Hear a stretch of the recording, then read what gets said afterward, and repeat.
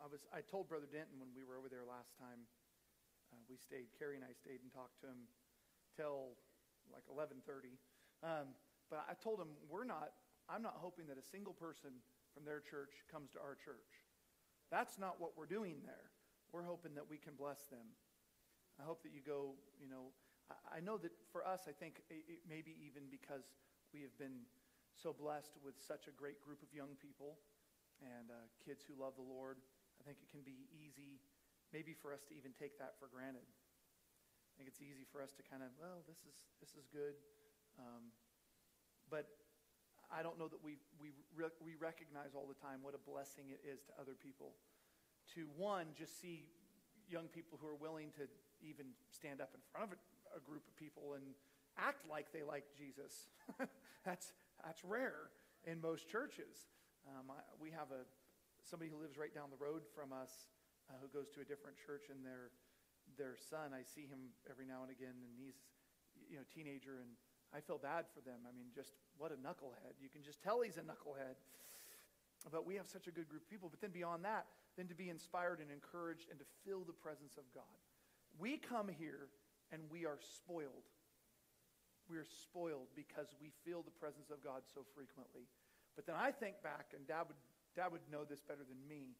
I think back to all the years when I was younger, and I would go into church and not feel anything for week after week after week. And it's not about just feeling, but to feel the presence of the Lord. How many want to feel the presence of the Lord? I tell the Lord that. Lord, I believe you're there. I know you're there, but I need to feel you too. I mean, I am emotional. I do have, I'm a human, and I need to know you're here sometimes. And so I'm grateful for the work of the Lord in our life, and I'm looking forward to what he's going to do. So just be praying about the homecoming. We're really reaching out, believing out. We're trying to encourage people from all over the area, and encourage anybody that you come to, especially, obviously Sundays they're going to their church, but Saturday, Friday night, they can be a part. I think Saturday is going to be a great day as a whole day, and most people aren't going to be doing anything that day. So we're not stealing from anybody's church. We're just going to encourage people in Christ. Amen? Good. 2 or 3 of you is going to do that. We may have to have an amen class in this church again. We used to say amen a lot. I don't know what happened to us. Look at Luke chapter 5. And I don't intend to keep you real long today, but this thought has been just kind of gnawing at me, and I want to share it with you. Luke chapter 5. I want to read verses 1 through 8. And I want to get a hold of what this picture is and what God's doing here. It came to pass that as the people pressed upon him to hear the word of God, he stood by the lake of Gennesaret and saw 2 ships standing by the lake, but the fishermen were gone out of them and were washing their nets. And he entered into one of the ships, which was Simon's, and prayed him that he would thrust out a little from the land. And he sat down and taught the people out of the ship. Now when they had left speaking, he said unto Simon, Launch out into the deep and let down your nets for a draught, or for a catch. And Simon answering said unto him, Master, we have toiled all night and have taken nothing. Nevertheless, at thy word, I will let down the net. And when they had this done, they enclosed a great multitude of fishes, and their nets brake. And they beckoned unto their partners, which were in the other ship, that they should come and help them. And they came and filled both ships, so that they began to sink. And when Simon Peter saw it, he fell down at Jesus' knees, saying, Depart from me, for I am a sinful man, O Lord. Jesus, I ask you would help me to deliver what you have put in my heart to share today. Lord, that you would be glorified by it. We give you the praise and honor that you are due, Jesus. And everybody say amen. The Lord has really been working something, and I'm trying to keep it in. This doesn't happen too often, because when we're preaching, often we're going from one thing to the next, and God will give us thoughts, and we build on those. But I'm trying to keep something in because I feel like God's given me something to share at homecoming when I speak. But there's this thought, this overriding thought that is encompassing and really most of my free thought that I'm thinking about the Lord. Most of my devotional time, He keeps leading me back this direction. And I'm going to try to stay off of what I'm trying to get to, but I'm going to try to set you up maybe over the next few weeks with a few things to think about. I was thinking about this. When I've thought about the men that Jesus chose to be His disciples, my predominant thought has been that they were a cut above the rest of the people. I don't know if you've put thought to that. Has anybody ever thought about what were the disciples like? Why did Jesus call the ones He called? Anybody ever thought that thought? And I've thought, I think, in my mind, I think back, I think I've just pretty much thought, well, these men were a special group of men. They were a cut above. They were something specifically about them that drew Jesus to them. And then I began to think more recently, and I shared with you a couple of months ago, that God's not looking at your skills and saying, hey, you've got some things that I can use. Everybody say amen. God doesn't need your skill set. You're not bringing anything to the table. Whatever it is that God is doing with you, using you for, ministering through you in, is not because you have, whether it's the ability to sing or the ability to preach or play an instrument or to be a teacher or to be a good father or a good mother. You didn't have that skill set, and so God said, okay, I'm going to do this for you. But instead, we see the opposite. We see that we have surrendered to Jesus, and Jesus is putting in us the things that we need to do the work that He wants done. I absolutely, and I need an amen here, because if we don't, then I got to preach on this the next couple weeks. I absolutely believe then that it is not about what I possess that God is looking at, but my willingness to be used by Him. That is what is important. Now, because of this, I thought of the disciples maybe a little superhuman. Obviously flesh and blood men, but men who were a little different, superior. They were better than other people. Not vulnerable, maybe not quite exactly like every other guy. And I think that this thought is wrong. It's the wrong thought. It's a thought I've had that I need to repent of. I don't mean to imply for a second that these men were wicked, vile, filthy men. I don't think they were pedophiles or rapists or murderers. I do not believe that either. But that really is irrelevant, because God takes a murderer and He writes 2/3 of our New Testament.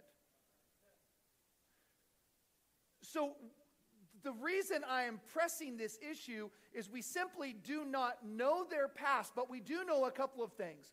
One of them was a tax collector, which tends to lead toward extortion.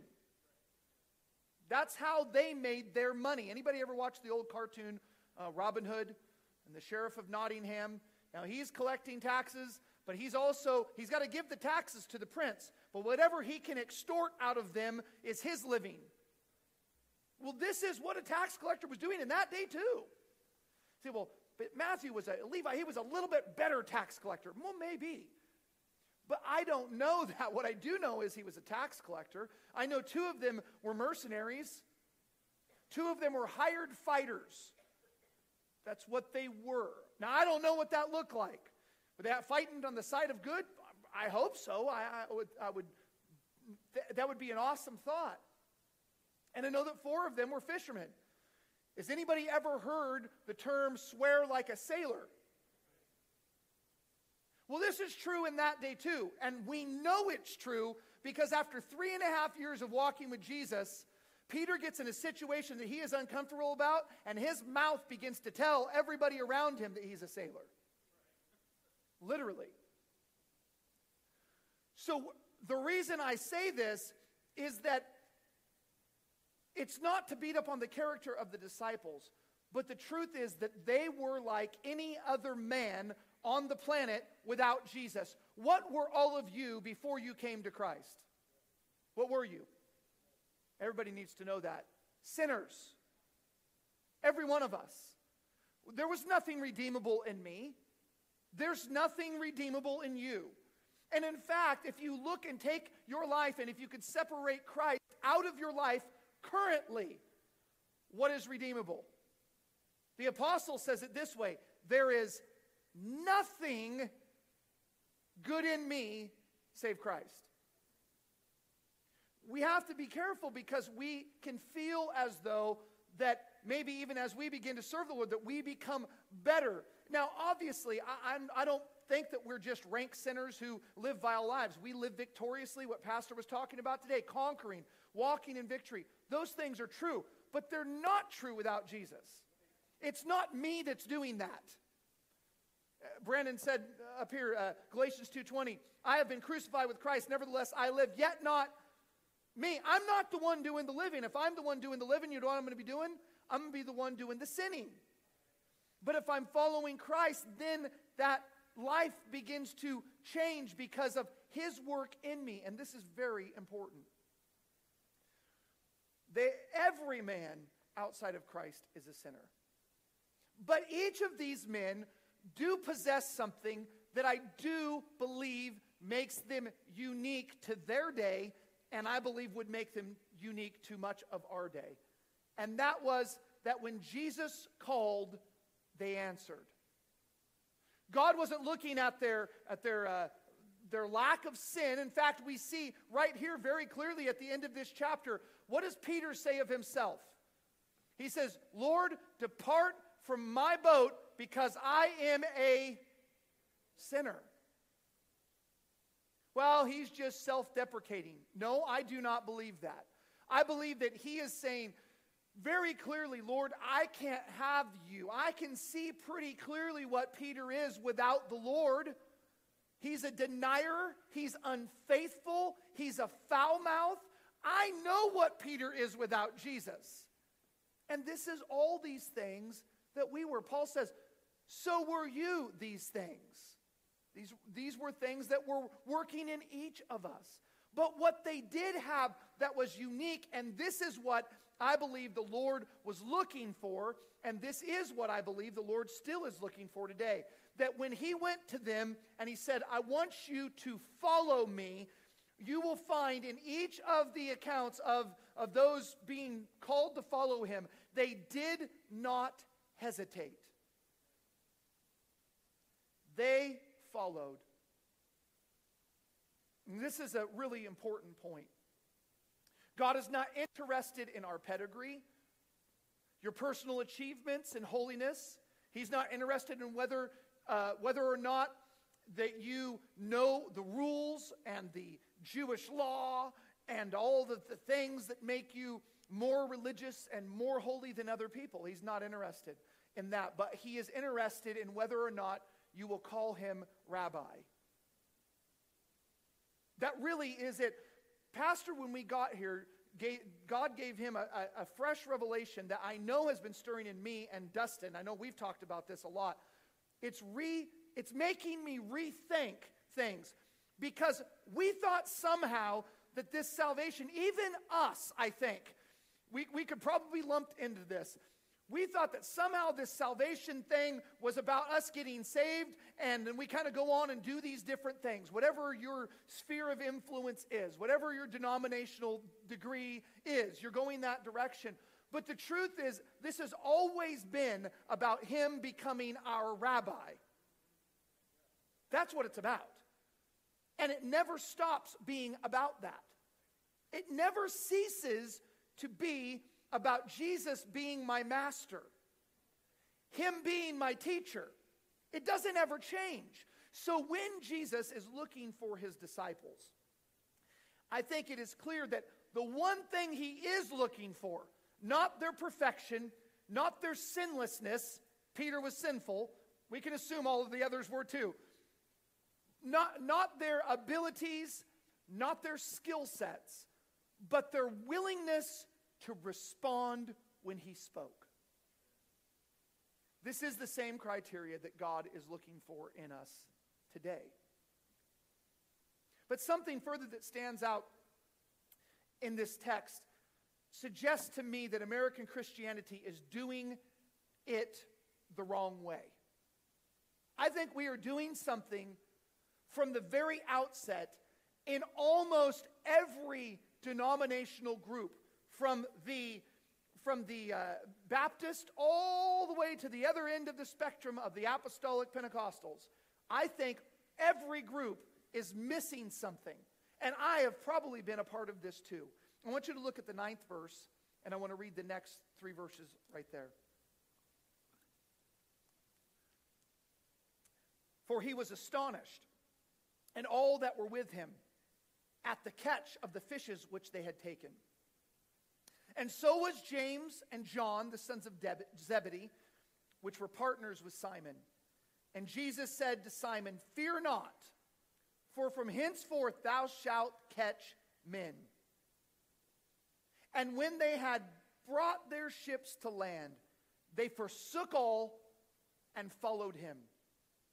How much time span does it appear in the scripture? Now, we don't know this for certain, but just the way we read the scripture, how much time elapsed do we see from the time that they hit the shore to the time that they followed Jesus? Instantly. It doesn't even, now maybe they did, but it doesn't even say they tied down the ships.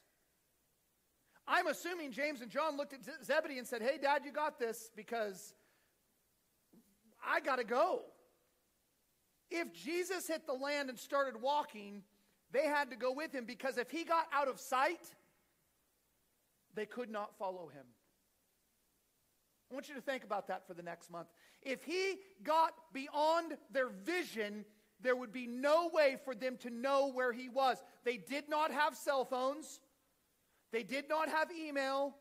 There was no security cameras that they could check to say, hey, which way did Jesus go? This is a man who so far is walking in pretty much obscurity. He hasn't done a lot of great miracles yet. Yes, there certainly would be people that would know him, but his renown has not grown to the point where everybody would recognize him by face. So if they don't keep him inside of their vision, he will get away from them. I think this is still true. I think this fact is still true. That if we don't keep Jesus within our ability to see him, he will get away from us. This is a real danger for us. You can read each of the accounts in the Gospels of when Jesus called the disciples to follow him. Some of the disciples, it does not say what that looked like. But for each of those that you find, you're going to find something that is mysteriously missing within the call to follow Jesus. And here it is. Here's what we're doing wrong. Jesus never said, repent and follow me. Never. We just read it. And you can go to all the other accounts of this. He does not say to them, repent and follow me. He just says, follow me. Has anybody thought about why? Why? I mean, John's preaching the gospel of repentance. Repent, for the kingdom of God is at hand. We do know that Jesus, when he is preaching repentance. So does that mean that he doesn't want men to repent and that these men were perfect and didn't need salvation? Oh no, we've established they needed salvation. Is repentance then unnecessary? No. Repentance is a part of what God is trying to do in us. Absolutely. But I want you to think about what's actually happening. Repentance is a part of our lives, our conversion. But Jesus did not tell them to repent, because the very fact that they were leaving everything to follow him was evidence that they had repented. They had done the repenting that needed to be done in order for them to be his disciples. What was the repenting that needed to be done? Well, we need to confess all of our sins. No, that's not what repentance is about. Here's where we're missing it. We want to get everybody up here. We want to say, hey, you need to all repent of your sins. But I don't believe repentance has to do with sin. The scripture says, confess your sins. Different word. Different message. Confess your faults one unto another that you may be healed. If you confess your sins, he is faithful and just to forgive you of your sins and cleanse you from all unrighteousness. We just read Romans 10:9 and 10 the other day, which says that with the heart confession is made. That's about confession. Repentance is something completely different, but we have attached sin to repentance. And what we have done is we have watered down what it actually means to repent. We've changed the impact of the message. Repentance is not something you can do with your mouth. Confession is something you do with your mouth. I go to Carrie and I say, Carrie, I am sorry. I have wronged you. I did wrong to you. I should not have done this. I did this. That would be confession. I come to the Lord and I say, God, I have been unjust. I know you know this, but I have done things that are wrong. And I am sorry for that. I want you to cleanse me and make me new. That's confession. But repentance is the word metanoia. And it literally means to change your mind. So Jesus does not look at these men and say, you need to repent. John the Baptist is preaching to them, you're going to have to repent. But he's not talking about them coming down and confessing their sins. He's talking about a change in their behavior because they've changed their mind about God. That's what repentance is about. That's the message of repentance. Repentance, I believe, is a continual work in us. We want to repent of the things that we know are wrong with us. Here's how we want to do church. So, American gospel. We want to repent of the things that we know are wrong with us. But if you start following Jesus today and you keep your eyes on him and you continue to follow him every day, you're soon going to discover some things that are wrong with you that you did not know.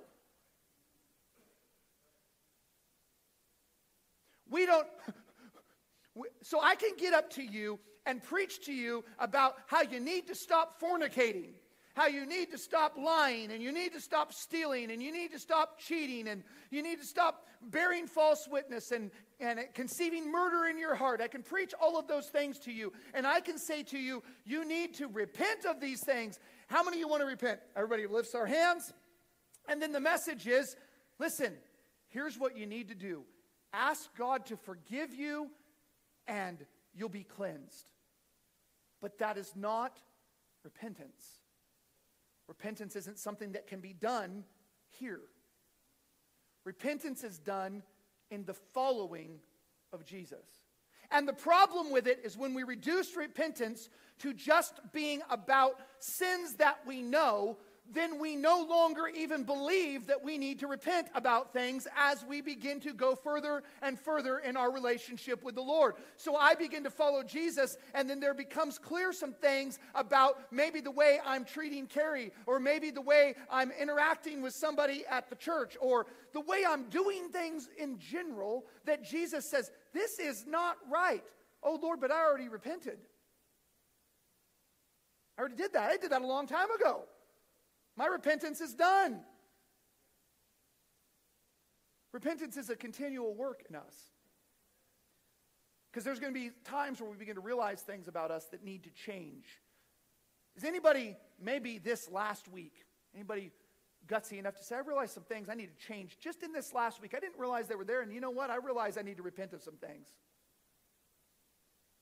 Because this is what happens. This is literally what happens within us. And this is the blessing of it. What I think is amazing and beautiful about this is that the qualifier to following Jesus is not a perfect heart. The qualifier to following Jesus is a heart that's willing to repent at any moment. That I see that we're walking along and I see him going this direction. And I don't really want to go that direction. I just don't feel like that's a direction I want to go in. Oh, Lord, I don't see why we have to go in that direction. Can you realize there's a need for repentance in my life? I love you, Lord. That's not in the question. I'm not walking in grievous sin. You want me to go there and I don't want to go there. Well, we're going to have to come to a meeting of the minds. The problem is his mind isn't going to change and my mind has to. That's the issue. We can keep going to the Lord with the same things over and over and over again and say, Lord, I need you to change your mind about this. And he's going to say, no. You need to repent. I don't need you to confess to me something that I get so sick of. And this happened to me so many times through the years. Somebody will come to me and say, Pastor Rodney, I'm sorry I dishonored you. Okay, one, who am I? What are you worried about dishonoring me for? Okay, we're trying to do some respect thing. Okay, fine. That doesn't help me.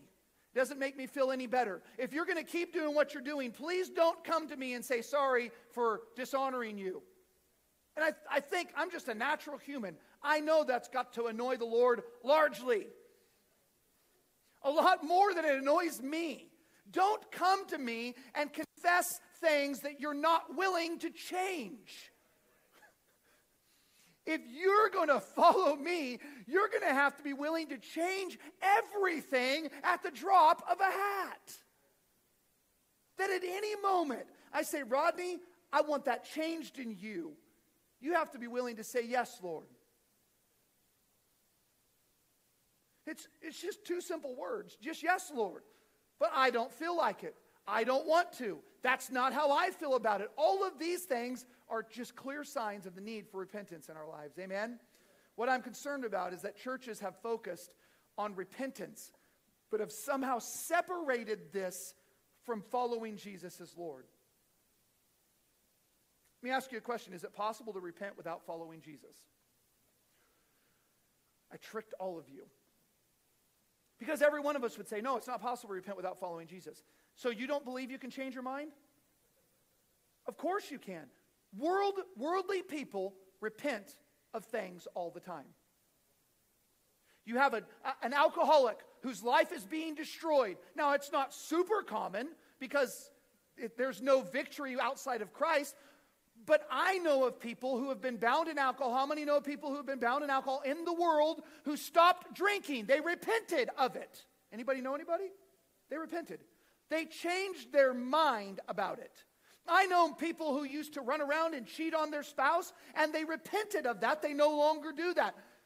We want to attach it directly to sin. That's what we want repentance to be about. But what I'm suggesting is that we have removed godly repentance is following Jesus. That's actually the repentance. That's what I'm proposing to you. Godly repentance is following Jesus. That's what's got to change. Godly confession is realizing the depravity of my heart, the mess that I am in without Him, and I need to confess that before Him.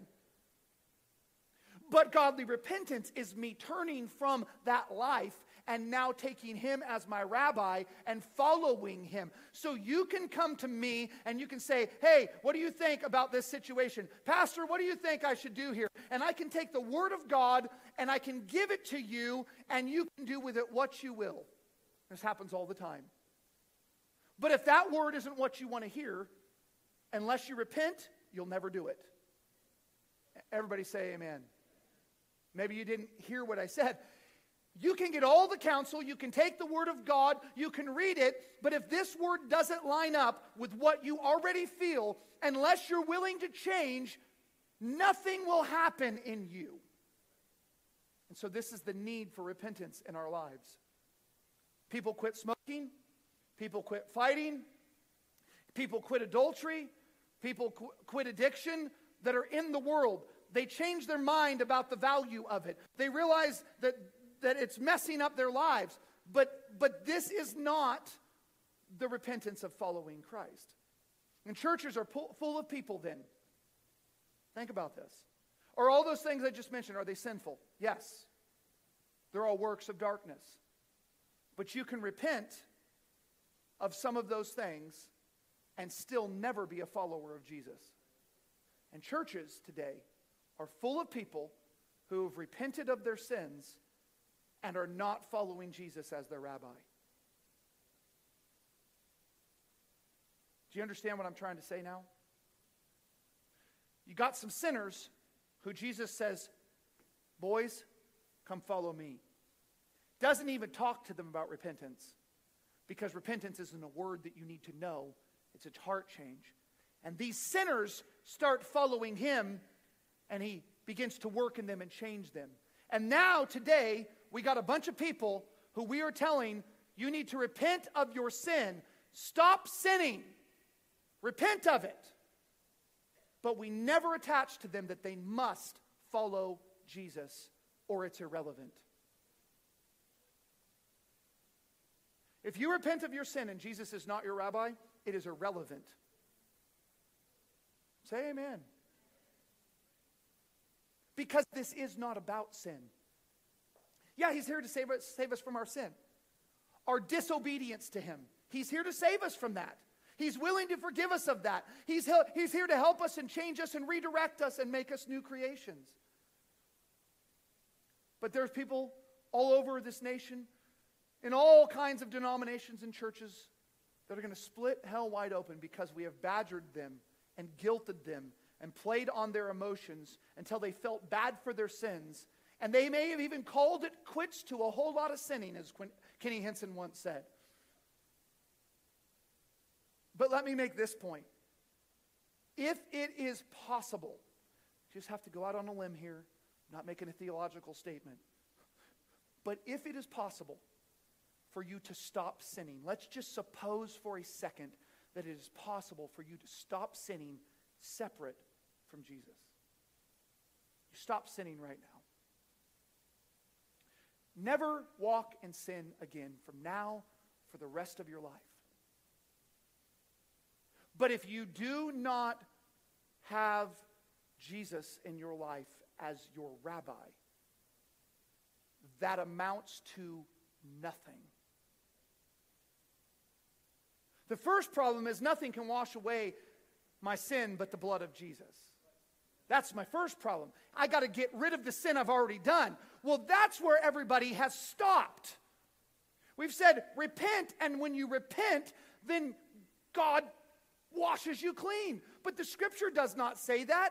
The scripture says everyone who calls upon the name of the Lord is going to be saved. It doesn't mention repentance. Because this cannot be separated. What I just said is impossible. You cannot separate cleansing and salvation and repentance from relationship and following Jesus as your Lord. There is no segmentation in which this works, but we have done this. We've presented an opportunity, a world, a theological view where this does work, where we cannot follow Jesus and still ask him to forgive us of our sins, where we cannot do anything he says and still believe that we are right and on our way to heaven, and we're not even worried about him. Singing about mansions, singing about streets of gold, can't wait to get there to see my family. I hear all of these songs, and nobody wants to talk about Jesus. The only one I'm looking forward to heaven is him. If we get there and he's not there, then I figure I must have missed it. I'm in the wrong spot. I love you. I love my wife. I love my children, but I'm not going to heaven to see them. I'm going to spend my eternity with my Lord. Whatever that looks like, I don't know. I'll be rejoicing in his presence, and if there's relationships with people there, great. I don't know. I can't speak to it. But we've got to stop presenting this idea that there is something else. There is an opportunity outside of following him. Repentance is worthless if we do not surrender to the will of the Lord. So if we can make Jesus visible, then, in the hearts and minds of those around us, we give them something much better than repentance. I've said this before, and I don't mean to speak poorly of the man, because he may be a great man. But there's a guy who, for years, Kirk Cameron and Ray Comfort would go on the streets and they would preach. Like I said, they may be great godly men, but I have a problem with this type of conversion. They would go out and they would say, listen, have you ever lied? Have you ever cheated? Have you ever lusted? Have you ever, whatever? and they would be talking to sinners, and those people would say, well, yes, okay, well, you're a sinner, and you need to be saved from that sin, so can we pray with you? Will you pray, Jesus, forgive me of sin? The problem is, we never make him visible, and really, salvation is about seeing him and following him. I don't believe any word that you need to say. I don't believe there's any specific method in which you come into the kingdom. I don't believe there's a specific magic potion. There's no chant that we need to say. There's nothing that gets us in the door by the words of our mouth or the action of our life. Not baptism, not specific words over us, not incantations, not praying specific prayers. There is no such thing as a sinner's prayer. What it turns into is this for every one of us today. Jesus is saying to you and to I, come follow me. And the question that you must answer right now is, will you? It's going to require repentance. You're going to have to change how you think about things. So how many would raise your hand and say, I will? Raise your hand up high. Say, I will. Okay. What about tomorrow? What about tomorrow? Because we wake up tomorrow and now I'm confronted as God begins to work things out of my life and God's still dealing with all these things. And we can find Peter now 3.5 years later. He has denied the Lord. He's sworn an oath that he does not know him and used vile language to confirm it. And now he finds himself weeping, broken bitterly by where he's at, feeling as though he's disqualified from even being able to. And yet God is faithful there. And the answer, he goes to Peter. Jesus goes to comfort him directly. And he says, listen, do you love me? Do you love me? Do you love me? Then I need you to do what I'm telling you to do. That's going to look different. That's not going to be the same for me after all of these years of serving the Lord that it is for a young person who's just come to Christ. That's going to look different. Hopefully I've got some things out of me after 25, well, it'll be more than that now, almost 28 years. Hopefully I've got some things out of me that maybe you might still be working with. But the question for us is this: am I willing to follow him? And am I willing to follow him tomorrow? And am I willing to follow him the next day? But the one who desires to come after me, let him deny himself and take up his cross daily. Daily. And this is the question for each of our lives. This is what I want to encourage you with. When you begin to, we're trying to possess the land and knock down giants and tear down walls, we don't need to get people to repent of Trinitarianism. We don't need to get people to repent of being holiness. That offends some of us, that people would look at us and say, hey, you're not holy because you're not wearing a tie and you got a beard and you wear pants as a woman and got open-toed shoes, which all the women in the church pretty much today are going to hell, sorry. That offends me. Does it offend you that somebody would think that about you? Yeah, it does. So I need to get them to repent. No, what I need to do is reveal Jesus to them. And if they follow him, he will take care of every bit of what he needs to take care of in their life. And that's what I want to encourage you with. I hope that you'll rethink repentance. Rethink about it. Amen? Pastor, why don't you come and close us?